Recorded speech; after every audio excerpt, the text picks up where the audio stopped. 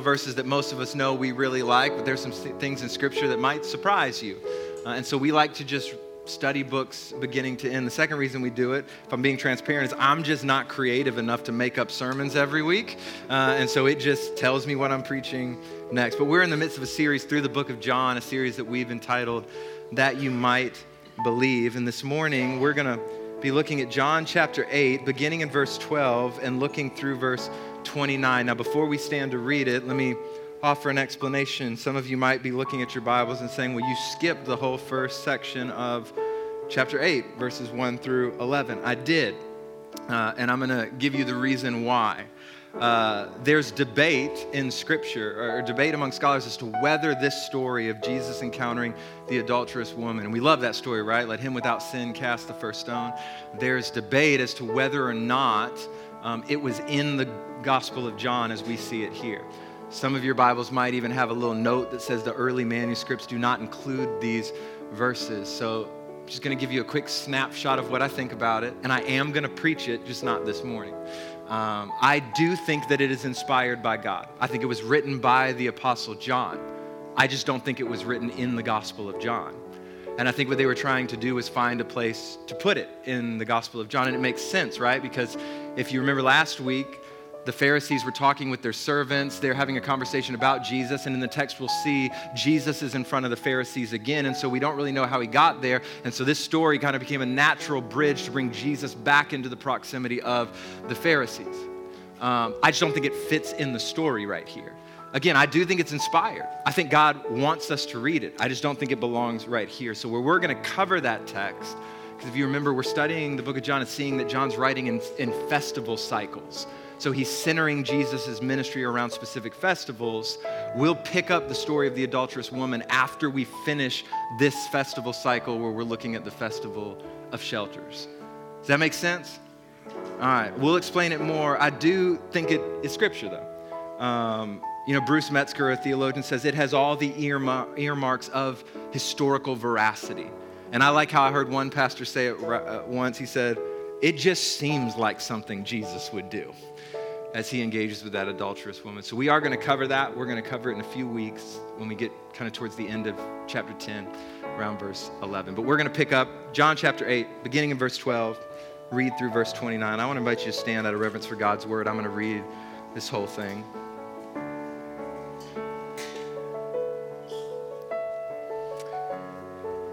John records this: Jesus spoke to them again, I am the light of the world. Anyone who follows me will never walk in the darkness, but will have the light of life. So the Pharisee said to him, you are testifying about yourself. Your testimony is not valid. Even if I testify about myself, Jesus replied, my testimony is true because I know where I came from and where I am going. But you don't know where I come from or where I'm going. You judge by human standards. I judge no one. And if I do judge, my judgment is true because it is not I alone who judge, but I and the Father who sent me. Even in your law, it's written that the testimony of two witnesses is true. I am the one who testifies about myself, and the Father who sent me testifies about me. Then they asked him, where is your Father? You know neither me nor my Father, Jesus answered. If you knew me, you would also know my Father. And he spoke these words by the treasury while teaching in the temple, but no one seized him because his hour had not yet come. Verse 21, then he said to them, again, I'm going away. You will look for me, and you will die in your sin. Where I am going, you cannot come. So the Jews said again, he won't kill himself, will he? Since he says, where I'm going, you cannot come. You are from below, he told them. I am from above. You are of the world, and I am not of this world. Therefore I told you that you will die in your sins. For if you do not believe that I am he, you will die in your sins. Who are you? They questioned. Exactly what I've been telling you from the very beginning, Jesus told them. I have many things to say and to judge about you, but the one who sent me is true. And what I have heard from him, these things I tell the world. They did not know he was speaking to them about the Father. So Jesus said to them, when you lift up the Son of Man, then you will know that I am he. and that I do nothing on my own, but just as the Father taught me, I say these things. The one who sent me is with me. He has not left me alone, because I will always do what pleases him. This morning, I want us to just consider for a few moments this idea before it's too late. Before it's too late. Let's pray together. Heavenly Father, I ask that you give me physical and spiritual strength to preach your word to your people, for we are ready to hear from you. It's in Jesus' name we pray. Amen. You may be seated.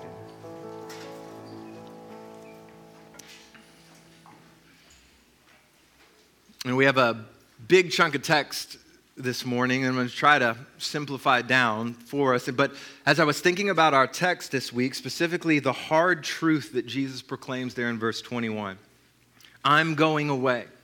You will look for me, and you will die in your sin. Where I'm going, you cannot come. And then again, the haunting declaration in verse 24. Therefore, I told you that you will die in your sins.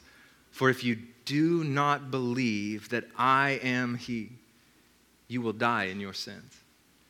This idea kind of just coming to my mind that we ought to believe in Jesus before it's too late.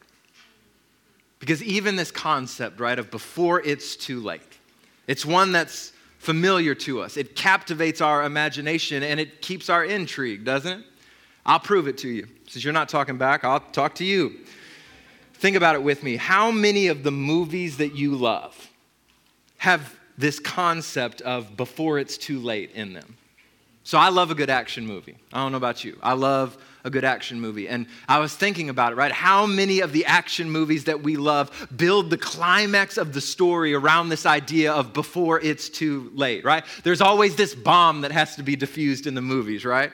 And the tension's created because the bomb's counting down, and without fail, right as the bomb strikes 1 second left, they cut the right wire, they show up just in time, and they save the day. It's never like 16 seconds. Have you noticed that? Like it's never like, oh, we defused the bomb. We had 8 minutes to spare. It's always 1 second. And the reason for this is this: because it's too late creates this sense of urgency in the drama, right?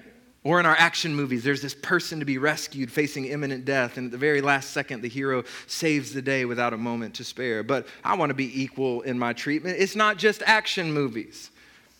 It's also some of the love stories we like to watch in movies. Right? Without fail, there's this climactic point in the story where someone is about to get on a plane and fly away from their potential love, or they're about to take this job across the country. Something is about to happen that will separate these individuals who have this blossoming love for one another. And at the very last second, one of the individuals comes to the other to preserve this love. We're drawn to, right? We resonate with this idea of before it's too late. Again, one of the reasons we're drawn to this, one of the reasons it resonates with us, is because it's those before it's too late moments which create this urgency that force us to react to it. Where we have to make a response, right? When there's no guarantee of tomorrow, right now might be all that you have. And the reason I bring that up is because in our text, we encounter what could rightly be considered a before it's too late moment for the Pharisees. Because in this encounter, we're reminded of the hard but the necessary truth that while Jesus is available to everyone who seeks after him, that availability is limited by time. I'll say it like this: the opportunity to trust in Jesus is not guaranteed tomorrow. So why not trust him today? And just so we're clear, right? This is not just a message for those who have never trusted in Jesus, though it is for you. If you've never trusted in Jesus, I'm glad you're here today, right? I want you to trust in Jesus. My hope is that I'm going to give you 3 good reasons why you should trust in Jesus today. But this message is also for those of us who have walked with Jesus for a little bit. Because if we're honest, our trust in him wavers as well. You don't have to say amen. I know it's true. Right? When the unforeseen moments come, when the hard news is given, when this life just hasn't panned out the way we thought it would when we trusted in Jesus, we too are tempted to abandon this trust in Jesus and try to make it on our own. So what I'm trying to get you to see is that all of us need to be reminded, why not just trust Jesus today? And see, the magnificent thing about our text this morning is that in these verses, John records multiple reasons, 3 to be exact, that Jesus gives as to why people should believe in him. And so that's what I'm going to do this morning. I just want to give you those 3 reasons, and then I'll be in my seat. I'm playing like it's going to be short, but it's not, okay? Here's the first reason Jesus gives why we should believe in him. It's because Jesus is the light of the world. Jesus is the light of the world. Look at what he says again in verse 12. Jesus spoke to them again. I am the light of the world. Anyone who follows me will never walk in darkness, but will have the light of life. Now, a couple things we have to note about this statement. First, this is one of the significant I am statements in the book of John. In the Greek, it's ego eimi. Right? Some people say there are 7 I am statements. Some people say there are 9. But there are these significant I am statements in the Gospel of John. We encountered the first one in John 6:35 when Jesus declared, I am the bread of life. And here he says in 8:12, I am the light of the world. And the reason these I am statements are significant, specifically in the book of John, is the deep connection in the gospel between Jesus and Israel's time in Egypt through the Exodus. Remember, John is tracking Jesus' ministry. So when you read the Gospel of John, you have to remember this. John is tracking Jesus' ministry theologically, not chronologically. What I mean by that is John's not concerned about the events being in a specific right chronological order. That's not how he's organizing his gospel. Matthew organizes his like that. So does Luke. But that's not what John is doing. John's just showing these big theological themes, and we've seen so far that they're centered around these Jewish festivals. So we've already saw Jesus in relation to the Passover. Now we're looking at Jesus in relation to the Festival of Shelters. So the statements by Jesus, I am, have deep significance for the people of God. Why? Because that's the way God described himself to Moses. Do you remember when Moses encountered God at the burning bush? Right, Moses shows up, says there's this bush that's burning as if it's on fire, but it's not actually burning, and a voice comes out, says, take off your sandals, for the ground that you are standing on is holy ground. And as Moses is encountering God, this is what he says through the burning bush. He says, therefore go. I am sending you to Pharaoh so that you may lead my people, the Israelites, out of Egypt. But Moses asked God, who am I that I should go to Pharaoh and that I should bring the Israelites out of Egypt? And he answered, I will certainly be with you. And this will be the sign to you that I am the one who sent you. When you bring the people out of Egypt, you will all worship God at this mountain. Then Moses asked God, if I go to the Israelites and say to them, the God of your ancestors has sent me, and they ask me, what is his name? What should I tell them? And God replied to Moses, I am who I am. A better translation of that is, I am that which I have always been. And he says, this is what you are to say to the Israelites. I am has sent you. So with each of these I am statements, Jesus is equating himself with God. Right? Listen, that's why you can't buy into these arguments that some want to make that Jesus never actually said he was God. Right? It's riddled throughout the pages of John. It's riddled throughout the pages of Scripture. And make no mistake, the people, specifically the religious leaders, knew exactly what Jesus was claiming. That's why we'll see soon in John chapter 10 that the Pharisees attempting to stone Jesus, before they're trying to stone him, they confront him and they say this, we aren't stoning you for a good work, but for blasphemy. Because being a man, you make yourself God. So they knew what Jesus was claiming. Right? These I am statements. Jesus knows what he's doing, what he's claiming to be. Not merely that Jesus is near God, not merely that Jesus represents God, not merely that Jesus is like God. Jesus is declaring, I am God in flesh. So the very I am statement itself is significant, but Jesus' claim to be the light of the world is also significant in connection to the Festival of Shelters.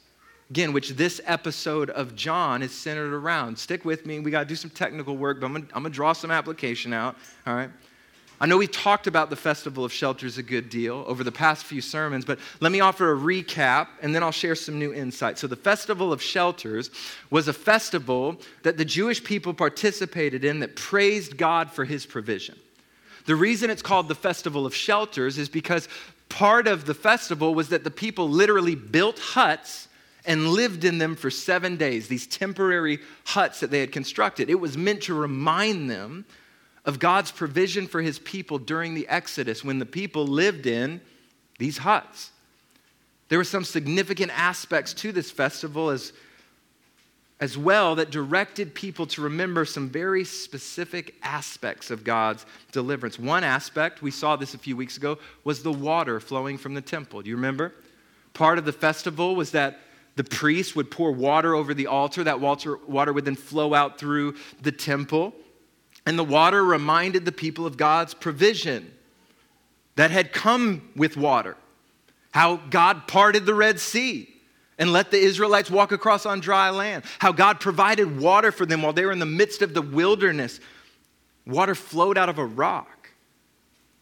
So what we saw a couple of weeks ago was Jesus declaring in John 7, if anyone is thirsty, let him come to me and drink. The one who believes in me, as the scripture said, will have streams of living water flow from deep within him. So essentially what Jesus was revealing in John 7 is that the festival you are celebrating, the water that's part of this ceremony, all of this provision of God that you're remembering, it's all pointing to me.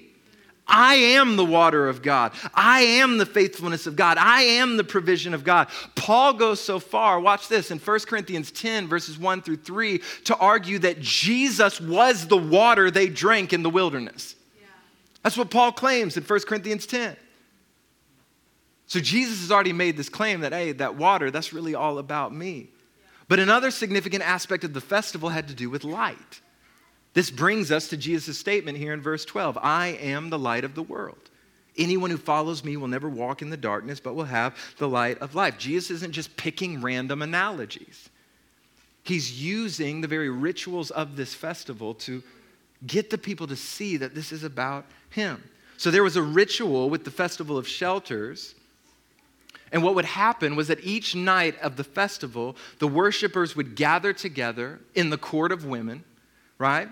Which is the outer court of the temple, and they would await the lighting of special lamps.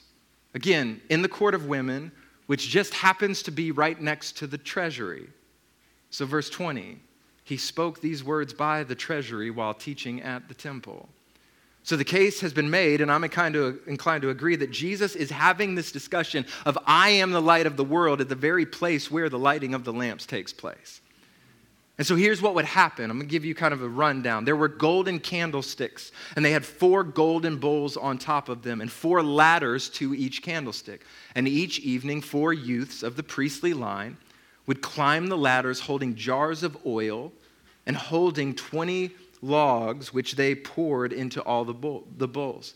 They would then make wicks from the worn-out garments of the priests, and with them set the candlesticks alight.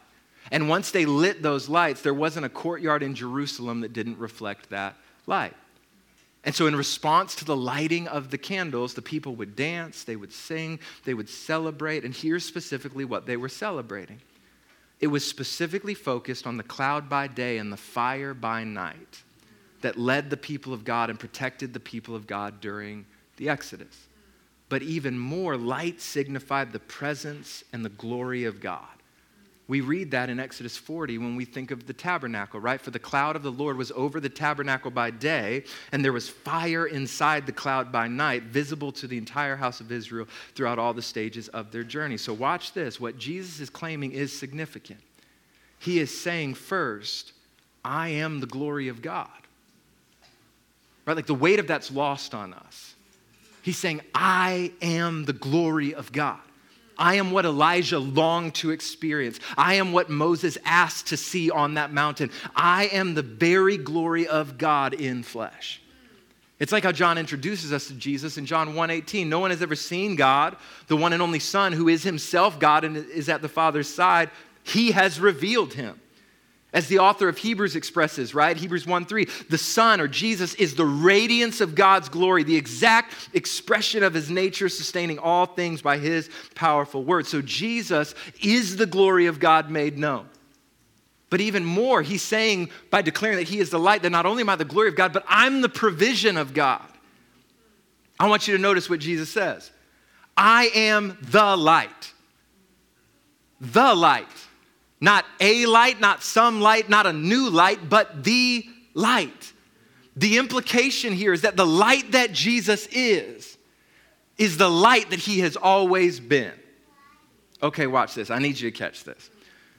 I need you to kind of grab the weight of this statement this morning. In other words, Jesus has always been the provision of God. It didn't start when he took on flesh. Jesus has always been the light of life spoken of in Psalm 56. Jesus has always been the light of Psalm 37 and 44, which epitomizes God's victory over the traumas in your life. Jesus is the light in Psalm 139 that conquers all darkness. Jesus has always been the light of salvation in Psalm 27 and Isaiah 58. And if that doesn't get you, I'd argue this. Jesus was the light that led them. He was the light in the fire over the tabernacle, the glory of God made visible. Jesus is what he has always been. And so what I'm trying to get you to see is that the Jesus who steps into history is not a Jesus who is just picking up where the Father left off. He is a Jesus that has always been the glory of God. He is the Jesus who has always been the provision of God. So I got to try to offer you some encouragement. It can't be all theological this morning based on what I just said. Why that should encourage you is because it reminds us that Jesus has a track record of making a way out of no way. That there are people under the sound of my voice this morning that walked into this place with great needs this morning. You walked in with needs that your resources can't meet. You walked in with needs that your ingenuity can't outsmart. You walked in with needs that demand a provision that no amount of planning can overcome. And what Jesus' declaration is positioned to remind us is that the same God that parts the seas, the same God who makes water flow from rocks in a dry and desert place, the same God that makes manna fall from heaven is the same God working in your life right now. And he is able to do exceedingly and abundantly more than you think or ask this morning. So what I'm trying to tell you is that if you have a need that you can't meet, we have a God with a track record of making a way where there is no way. And that's the God that's working in your life right now. So Jesus declares, most likely in the midst of the lamp lighting ceremony, by the way, I am the light of the world. The ceremony that you are in the midst of is pointing to me. But here's where it gets interesting. Despite the ceremony pointing to Jesus, despite the teaching of Jesus, despite the faithfulness of the people to participate in these festivals and these rituals, many still missed Jesus. Now, I know I've spent a lot of time on this point because it's a point that keeps coming up over and over, but I'm going to press in a little, as I always do, and say that the reality that they miss Jesus, despite his teaching, despite the ceremonies, despite the rituals, this truth reminds us something significant, that there is a great danger in doing the religious things without a recognition of what they're all about. It isn't just true for the Pharisees in John 8, it's true for us as well. Like, I'll make it as plain as I can. We don't come to church because it's convenient. We come to church because we are the body of Jesus. Right? We don't just read our Bible because it makes us a good Christian. We read our Bible because it's the way we hear the voice of Jesus and we walk in relationship with him. We don't just pray because it's what religious people do. We pray because we believe that Jesus is the sovereign king over all creation and he is the provision of God. Right? I'm going to pick at your pocketbooks. I'm coming for you. Right? We don't just give to get a tax write-off. We give to declare that all things were made by Jesus and all things are for Jesus. Therefore, all that we claim as ours actually belongs to Jesus. And we can get so caught up in the religious stuff that we miss the Jesus that it's all for. And that's precisely where the Pharisees are. They don't believe him. And as a result, they begin to question. You see it there in verse 13. So the Pharisees said to him, "You're testifying about yourself. Your testimony is not valid." So they're referring to the same law that Nicodemus pointed out that they were ignoring in the chapter before. That you need 2 or 3 witnesses before you can convict somebody. You need to hear the evidence. You judge with no partiality. But even Jesus acknowledges that this is true. He's already said in John 5:31, if I testify about myself, my testimony is not true. We see it here in verse 17 in chapter 8 when Jesus says, even in your law, it's written that the testimony of 2 witnesses is true. So what Jesus is pointing out is like, yeah. The problem's never been the testimony though. Jesus already said in John 5 that John the Baptist, Jesus' works, the scripture themselves, Moses, and even God the Father testify to who Jesus is. And he reiterates it again here and says in verse 18, I am the one who testifies about myself, and the Father who sent me testifies about me. So he's saying, the problem's not the testimony. We have the witnesses. But still the Pharisees want evidence.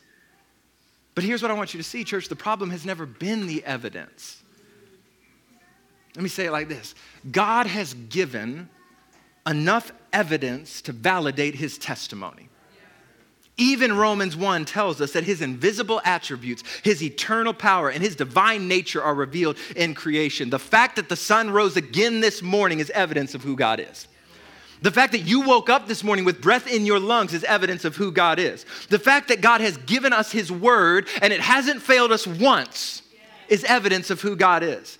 The fact that the tomb is still empty is evidence of who God is. The fact that you and I managed to waddle ourselves in here, despite the week some of us had this week, with the questions and the struggle and the doubt, and we're still here, it's evidence of who God is. But the problem comes, as Jesus points out in verse 15, not that there hasn't been evidence and a testimony. The problem is you're judging the evidence and the testimony by a human standard. Again, we see this theme come up that we have seen over and over, that Jesus has never asked us to define who the Messiah is and what he should do.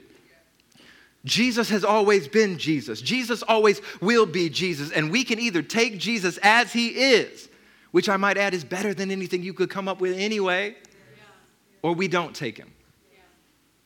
But I'm actually thankful for this interaction between Jesus and the Pharisees because it teaches us something that you and I have to remember. See, even though that God has given evidence, there is no amount of evidence that will remove the requirement of faith.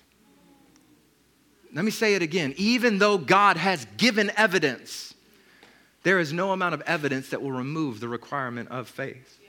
The author of Hebrews says it like this, that faith is the assurance of things hoped for and the certainty of things not seen. Now, let me come at this from 2 angles. The truth that there is no amount of evidence that removes the requirement of faith, it's a needed reminder for those of us who have faith. Because it reminds us that even if God showed up the way we wanted sometimes, we would still need faith to trust him. Again, I'm going to give it to you like this. I'll tell on myself. I like to do that. I have prayed. Right? You can judge me if you want. I don't care. But I have prayed in moments where my faith was really weak.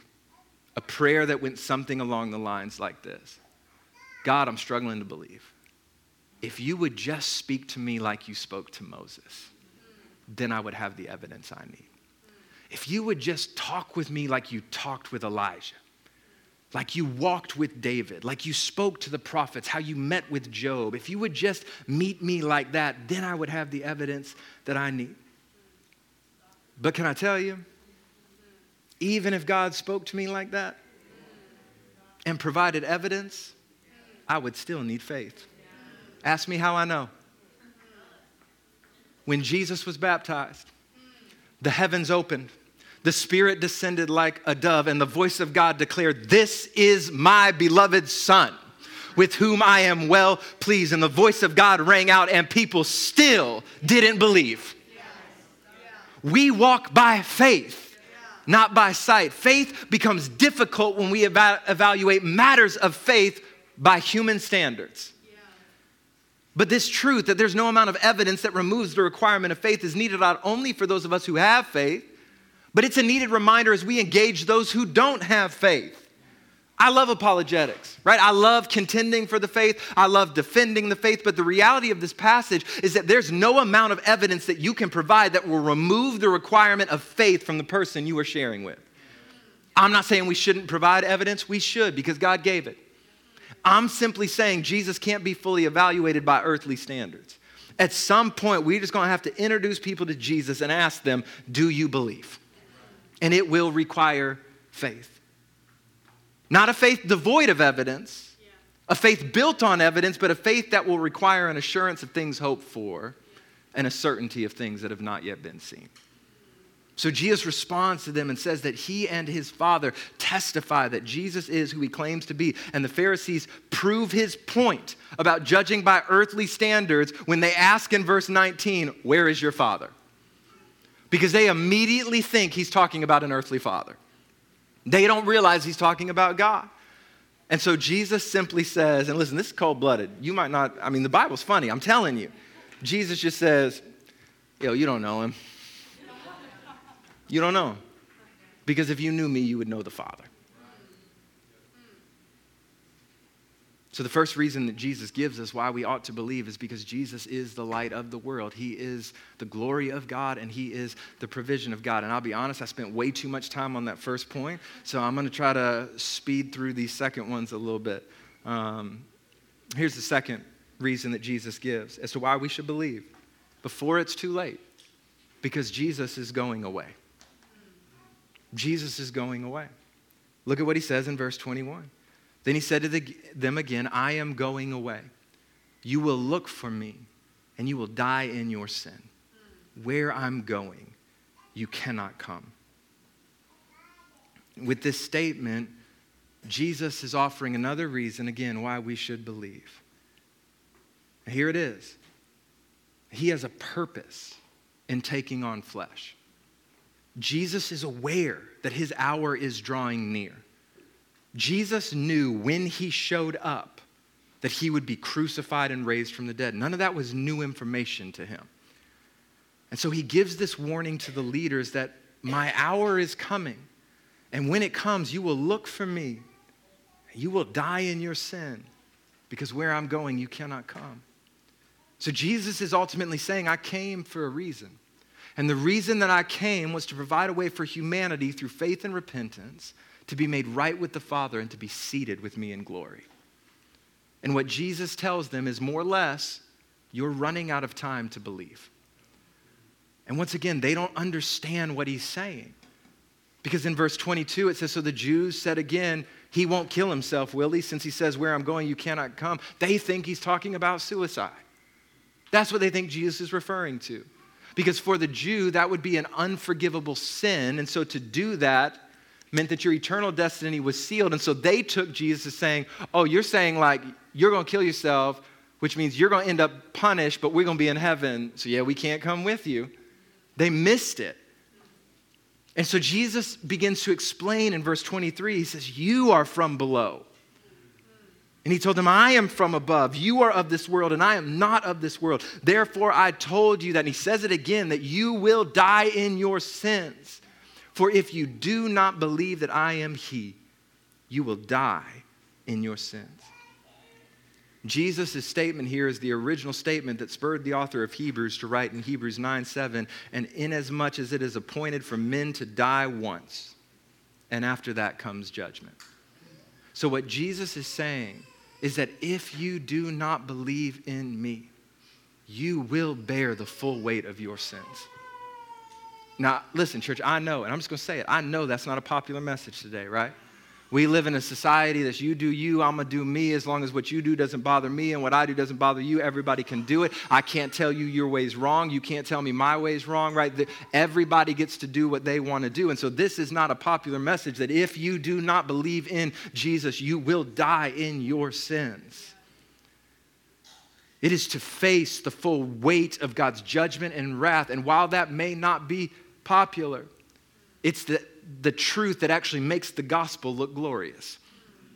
That Jesus would be willing to bear the wrath of God and take our punishment on himself if we would simply believe that Jesus is who he says he is and he has done what he said he would do.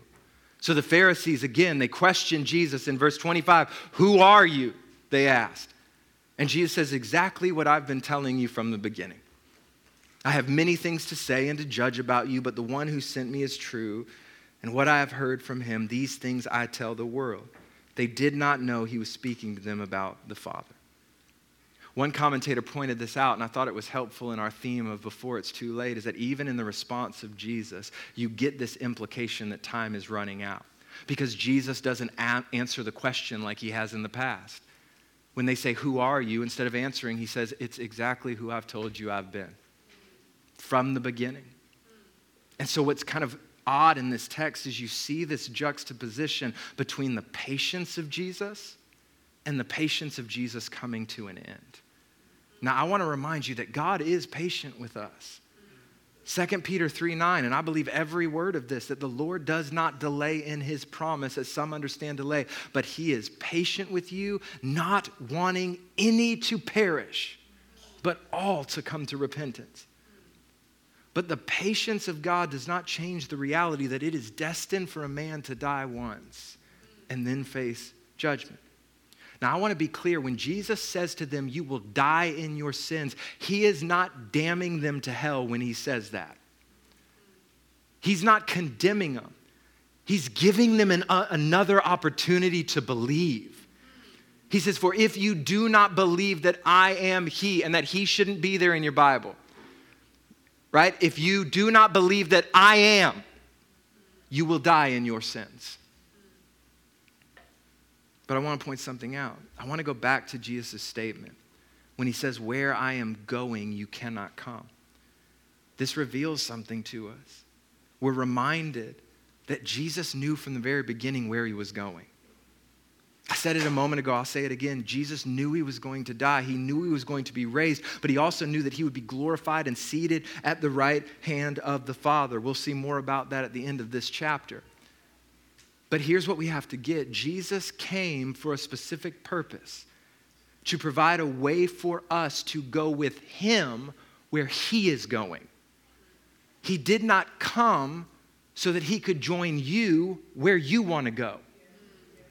And the reason I point this out is because often people get confused on why they're placing their faith in Jesus. You don't place your faith in Jesus so that you get whatever you want in this life. You don't place your faith in Jesus so that he will be your secret to success in this world. You don't place your faith in Jesus so he can tag along to where you want to go.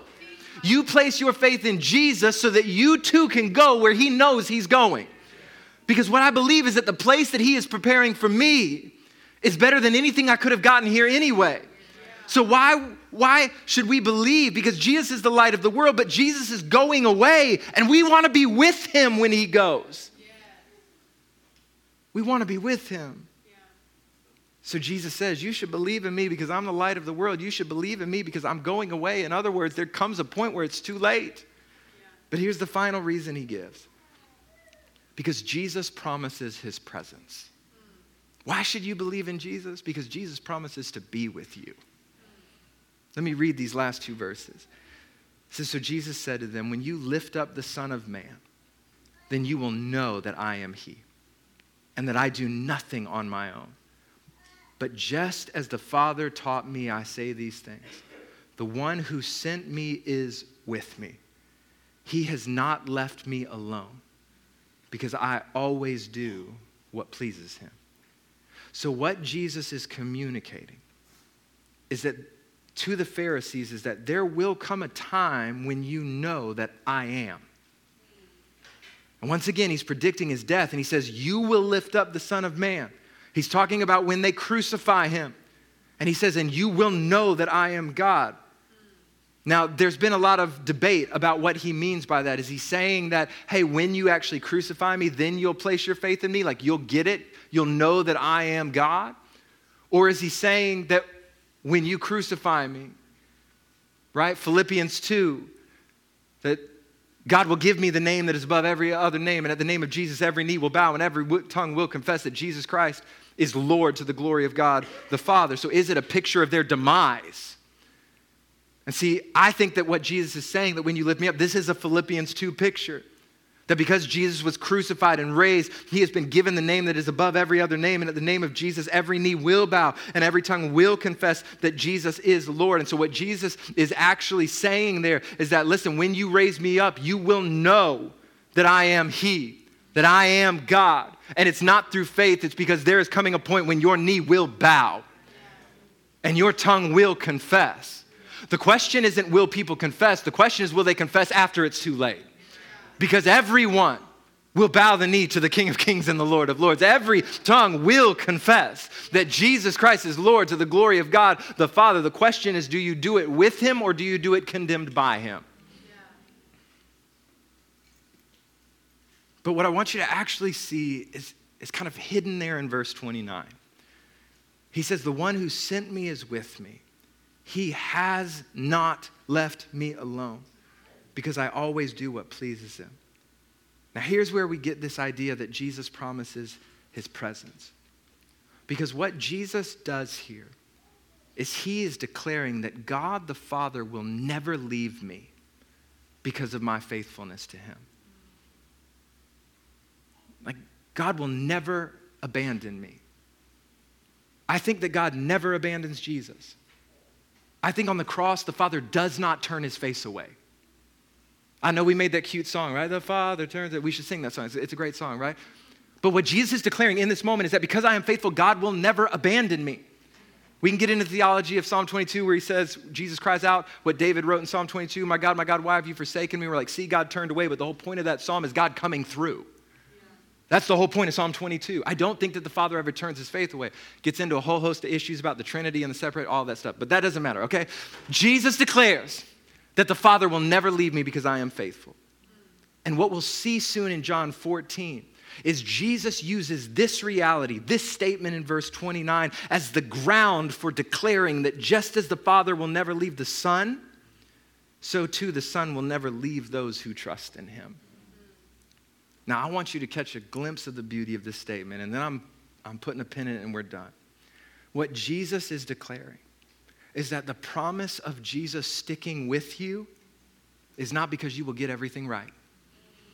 The promise of Jesus sticking with you is not grounded in your perfect worship. The promise of Jesus sticking with you is not rooted in anything that you do. The promise of Jesus' presence remaining with you is not based on your faithfulness at all.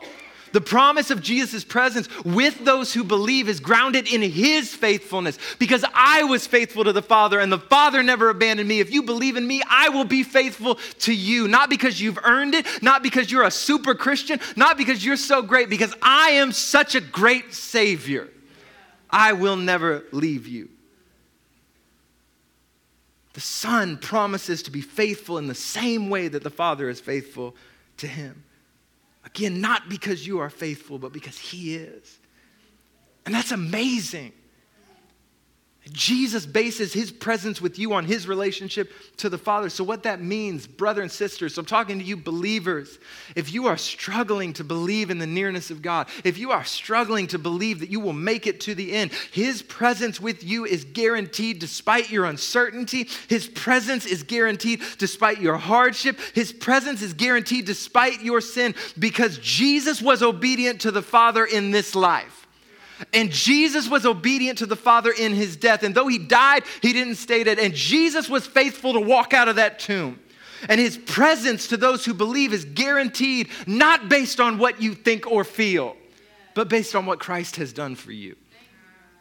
And so if you are here, brother or sister, rest in that. Like, we need that. We could be honest with him. How many times, Lord, I know you're probably so sick of me at this point.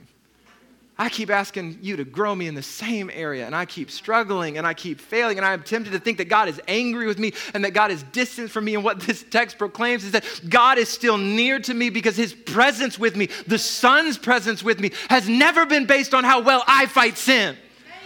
It's based on the fact that our Savior walked out of a tomb having conquered death, sin, and the grave, and he was crucified for our transgressions. He was raised for our justification, and God will stick with me because Jesus was good at being Jesus.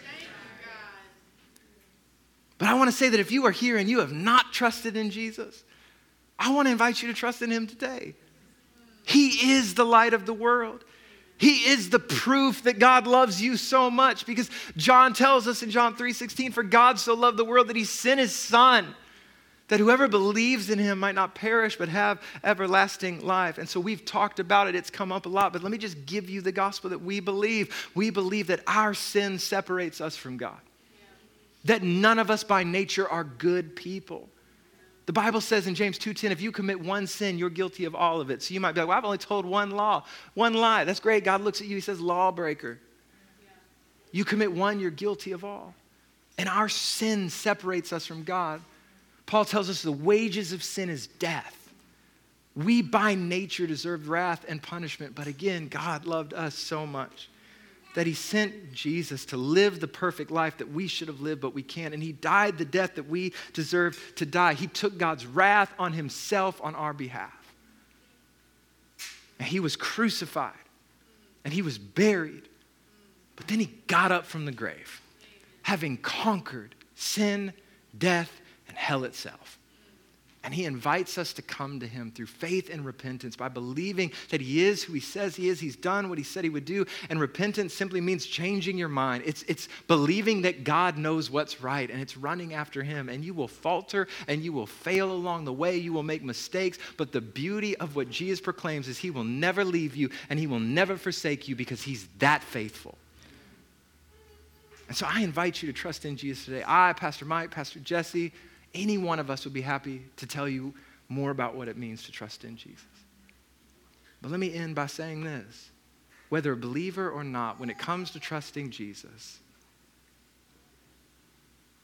don't wait. Trust in him while you have the chance and see if he doesn't prove himself faithful. Let's pray. Heavenly Father, God, we thank you for your word. God, I just thank you that Jesus is Jesus all by himself. That he doesn't need me to define who he is or what he's done, that he doesn't need me for anything, but that he loves me. And that he was willing to die on a cross to save me from my sins. So God, we pray that we would be a people that trust in you, that trust you when it's hard, that trust you when it's easy, that in every season, in every moment, we would hold fast to you, believing that Jesus is the Christ, the Son of the living God. In Jesus' name, amen.